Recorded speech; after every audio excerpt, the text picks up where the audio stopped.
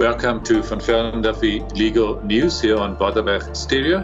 Program is sponsored by De Wet and de Villiers Brokers. Please send us your questions, your comments.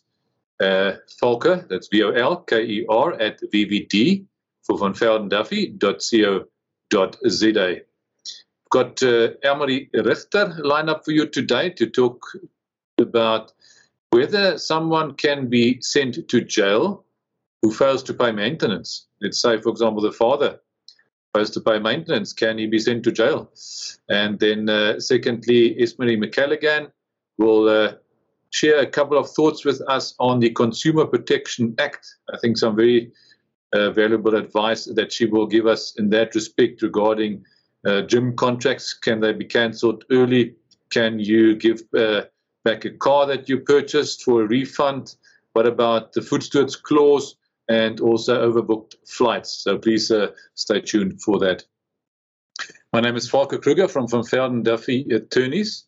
I recently read an article dealing with a maintenance issue and the question as to whether someone who is obliged to pay maintenance can be sent to jail. And I asked our family law expert, Elmarie Richter, to have a look at this case and maybe answer a couple of questions that I would like to ask her. Elmarie, thanks for joining us. Thank you, Volker. Thank you for having me. Maybe you can firstly just deal with the facts as far as we know what happened in this case. Yes, unfortunately, this matter is not reported, so I was not able to read the court case itself. But according to the information available to us, a well-known 50-year-old businessman and father failed to pay maintenance. He got divorced in 2012, and the divorce order made provision for maintenance in respect of the two children, and then spousal maintenance in respect of his ex-wife, or payable to his ex-wife. So this businessman, after the maintenance order and decree of divorce was granted, then failed to pay maintenance in terms of the court order. And it was alleged that he was approximately 1.2 million rand in arrears over a period of 4 years. So the arrears are quite an extensive amount of money. So the ex-wife took him to court and she complained about his failure to pay maintenance. What did the court find? Well, firstly, I just want to mention that the businessman's defense was that he could not afford to pay the maintenance, which is something that we often see. He said that he sold his businesses to his fiancée and he doesn't earn a big salary anymore. So the court considered his financial circumstances, but they, however, rejected his claim that he cannot financially afford to pay the maintenance. So the court said that he did not even attempt to pay maintenance or even a small amount of money that he thought he can afford to pay. So the court was quite frustrated with his attitude towards the payment of the maintenance. And he was subsequently convicted on 2 charges of contravening the Maintenance Act for failure to pay maintenance towards his former wife and towards the children. He was sentenced to 3 years in jail or imprisonment on each of the 2 accounts, but the court ordered that he had to serve 4.5 years in total. So he obviously was not satisfied with the order and the sentence, and he applied for leave to appeal on both the conviction and the sentence. But this appeal and the application for leave to appeal was unsuccessful, and the court actually ordered that he should immediately start to serve his time in prison. So does the court actually have the authority to do so, to send someone to jail if you fail to pay the maintenance? Yes, the court does have this power. A person who fails to make payment in accordance with a maintenance order is guilty of a criminal offence and is liable on conviction to either a fine or imprisonment. And this is properly set out in the Maintenance Act itself as well. We also often see courts granting a suspended sentence. And this is a bit more desirable because we all know if someone's in prison, they will not be able to earn an income during that time. And then actually it defeats the purpose of complaining to receive money for maintenance, because you actually want money in maintenance. You don't necessarily want someone to sit behind bars. So a suspended sentence is then a bit more ideal. In most circumstances, and we often see it in court, the court will grant an order and a sentence in roundabout say that, okay, you are convicted to 60 days imprisonment, 50 days of which are suspended on the condition that the accused for pay the arrear maintenance and does not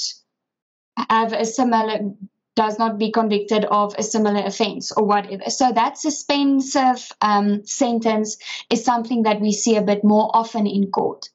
But lately, our courts are taking parents failing to pay maintenance. This failure, the courts are taking very seriously. And the courts actually no longer tolerating poor excuses for the failure to pay maintenance. And I think this matter is a perfect example of the court just being tired of people having excuses and failing to pay maintenance. And the court are actually starting to act a bit more strict and granting orders like this, sending someone to prison for failing to pay maintenance. Yeah, so even if the person is in jail and can therefore not earn any income and therefore cannot afford to pay any maintenance in the future, and that might sort of defeat the purpose. On the other hand, there needs to be a deterrent, and I guess that's what the court is saying with this judgment. You can't just keep on ignoring the obligation to pay maintenance. You're going to go to jail. Yes, that's correct. Yeah. So what would your advice be to someone who cannot afford to pay the maintenance that he or she is ordered to pay? Well, it's very important that if a person can no longer afford to pay maintenance, he or she must go to the maintenance court immediately and on an urgent basis and apply that the maintenance payments be reduced or be stopped. With both these options, the court will consider the financial circumstances of the person, and also it's important to note that you must be able to prove an inability to pay. You cannot merely make the allegation that you can no longer afford maintenance. Your financial circumstances must actually indicate that there's an inability to pay. But often, if the court considered your financial circumstances and if they are satisfied that you can actually no longer afford to pay this amount of money, the court will reduce the maintenance to reflect a more affordable amount, or the court will stop the maintenance for either a certain period or indefinitely. So the court really look after both parties in maintenance matter. It's not only the person who needs to receive the maintenance that the court looks after. The court will consider your circumstances if you can no longer afford to pay. And what's important is if you follow this process, like I mentioned, that person will, in most circumstances, avoid conviction or imprisonment.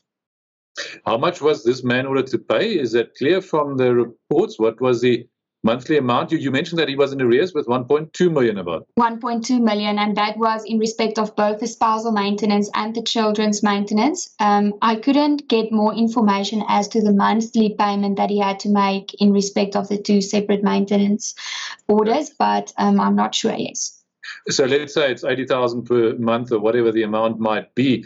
Then the message is if you can't afford to pay that, then it doesn't mean that you then shouldn't pay at all. Then you should approach the court and ask for it to be reduced to 40,000 or whatever you can prove you can only afford.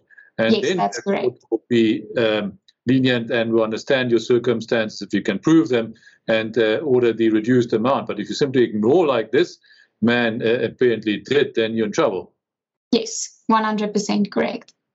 Okay, and maybe one final question: if you're entitled to the maintenance and the person obliged to pay fails to do so, for example, the spouse or the parent or whatever, what would your advice then be? My advice would be to immediately approach the maintenance court. There's always that option of requesting payment from the person before going to court. It's always ideal as well, but in most circumstances, most circumstances that demands are ignored.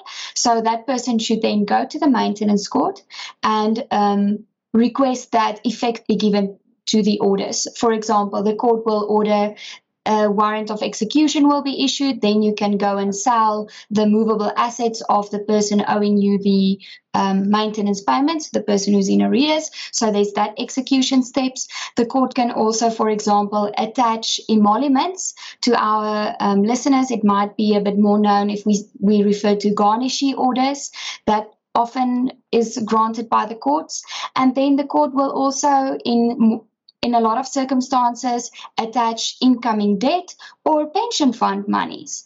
And all these remedies available, you can approach the maintenance court in your area where you reside. You don't necessarily need an attorney to assist you, so you don't need a lot of money to be able to give effect to a maintenance order, which is important. And this remedy is available will assist you to ensure that you actually do receive the arrear maintenance and the future maintenance payable. And where would one find the maintenance court? It's typically in the magistrate's court, no? At the same place. It's at the same place. There will just be a different area in the court or an allocated magistrate to hear the maintenance matters. But it's a bit more informal and it's open to public. So the court is more than willing to assist the public members with this matters as well. All right. Thank you, Elmarie. I think that's some good advice. Thank you, Volker. My name is Volker Kruger. I have Esmerie McCalligan from Van Velden Duffy here with me to discuss a couple of issues related to the Consumer Protection Act. Hi, Esmerie. Hello, Volker. Yeah, so let's get right into it. First question is, can I cancel my 2-year gym contract early? I've decided that I don't want to go to the gym anymore. I have found something else to do now, or it's too expensive, I can't afford it, whatever the case might be. Can I now just cancel the agreement? That's a good question, Volker, because a lot of people are struggling with the situation where they want to cancel their gym membership, and then more often than not, the gym will tell them that they would have to either pay a very high cancellation penalty or they would have to pay for the remainder of their term. So the Consumer Protection Act actually says that a consumer can cancel any fixed term contract with a written notice to the supplier, which would be the gym in this case, as long as 20 business days notice is given. That notice, as I mentioned, should either be in writing or in a recorded manner. For example, if you call them and they record the call.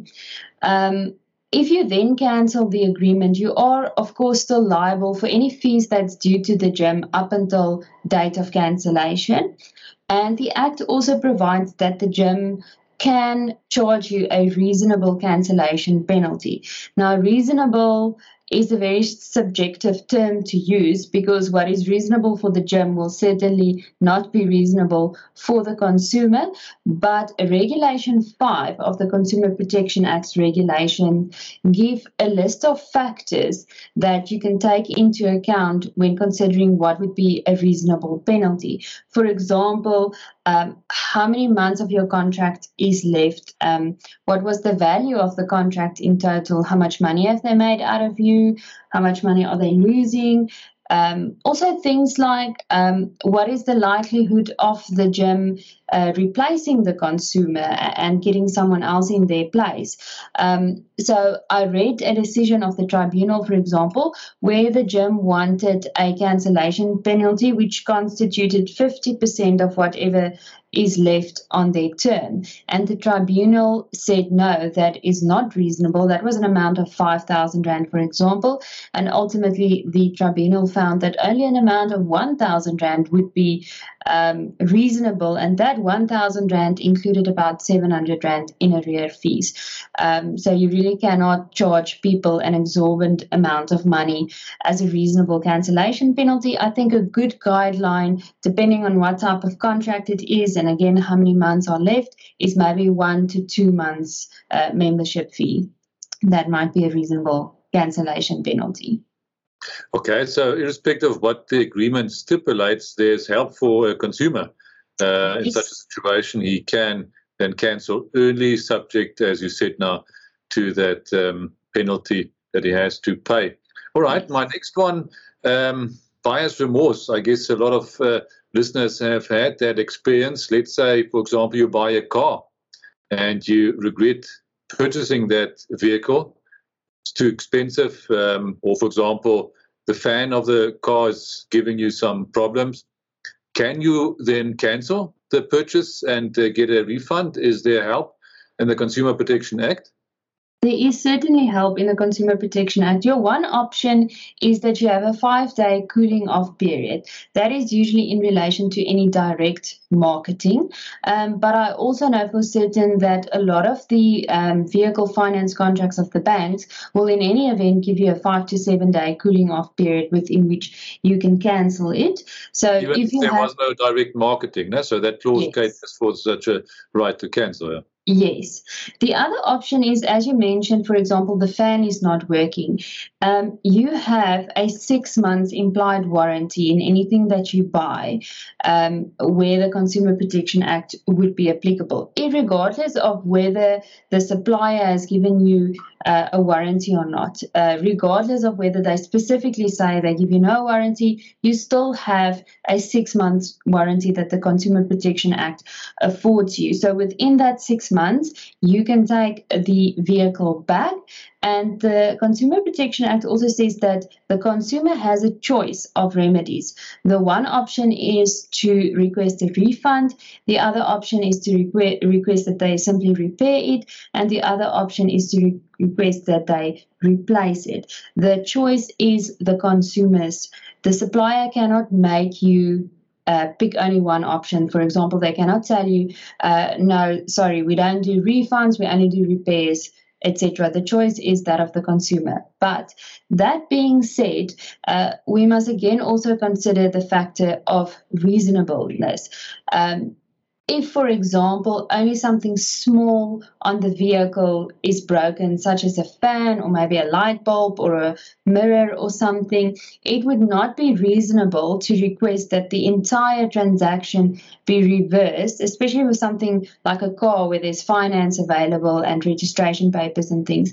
The more reasonable option would be to request that it be repaired or that it be replaced, not the entire car be replaced, but that the mirror be replaced, etc. So even though the consumer has a choice of remedies, you must still be reasonable when it comes to choosing a remedy. It's unlikely that either the court or the tribunal would give you a refund on a vehicle if only something small was wrong with it. And I guess that's a factual question, whether it's small or not. Yeah, but a fan that doesn't work properly that can be fixed fairly easily, I guess that's not good enough. Now you can't then just cancel, but if it's within the 6 months period, irrespective of what the agreement says, you can force the supplier to fix that problem, no? Yes, for certain. And within the 5 days, irrespective of whether there's a problem or not, if that is the cooling off period, you can then indeed cancel. Yes. Okay. Food stewards clause. Does the Consumer Protection Act make a difference to that provision, which is often in a sale agreement? Food stewards clause means you're selling something as it is. No? In other words, if there's a defect, the purchaser, as a general rule, cannot claim anything from the seller if there is such a problem. But does the Act also make a difference to that legal position? Yes, certainly. The Act treats latent and patent defects in the same manner.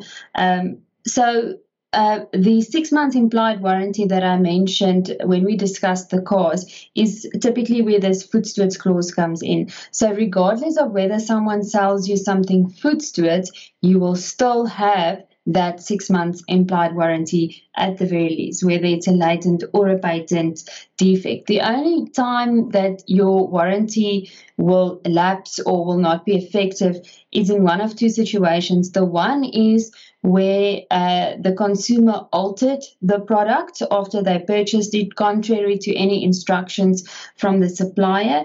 And the other option is for a supplier to get around the food stewards or the implied warranty issue is if you buy something and the supplier expressly tells you in what condition it is, and expressly tells you what is wrong with, for example, a vehicle, and you then accept it with its mistakes. But you cannot just have a general food stewards clause to get around the warranty. They would have to specifically tell you this vehicle is sold second-hand, the fan is broken, the window is broken, the locks are not working, and you then expressly accept those defects. Then you cannot later claim that you have a warranty and that they should repair it. That's the only way a supplier can then get around that warranty period.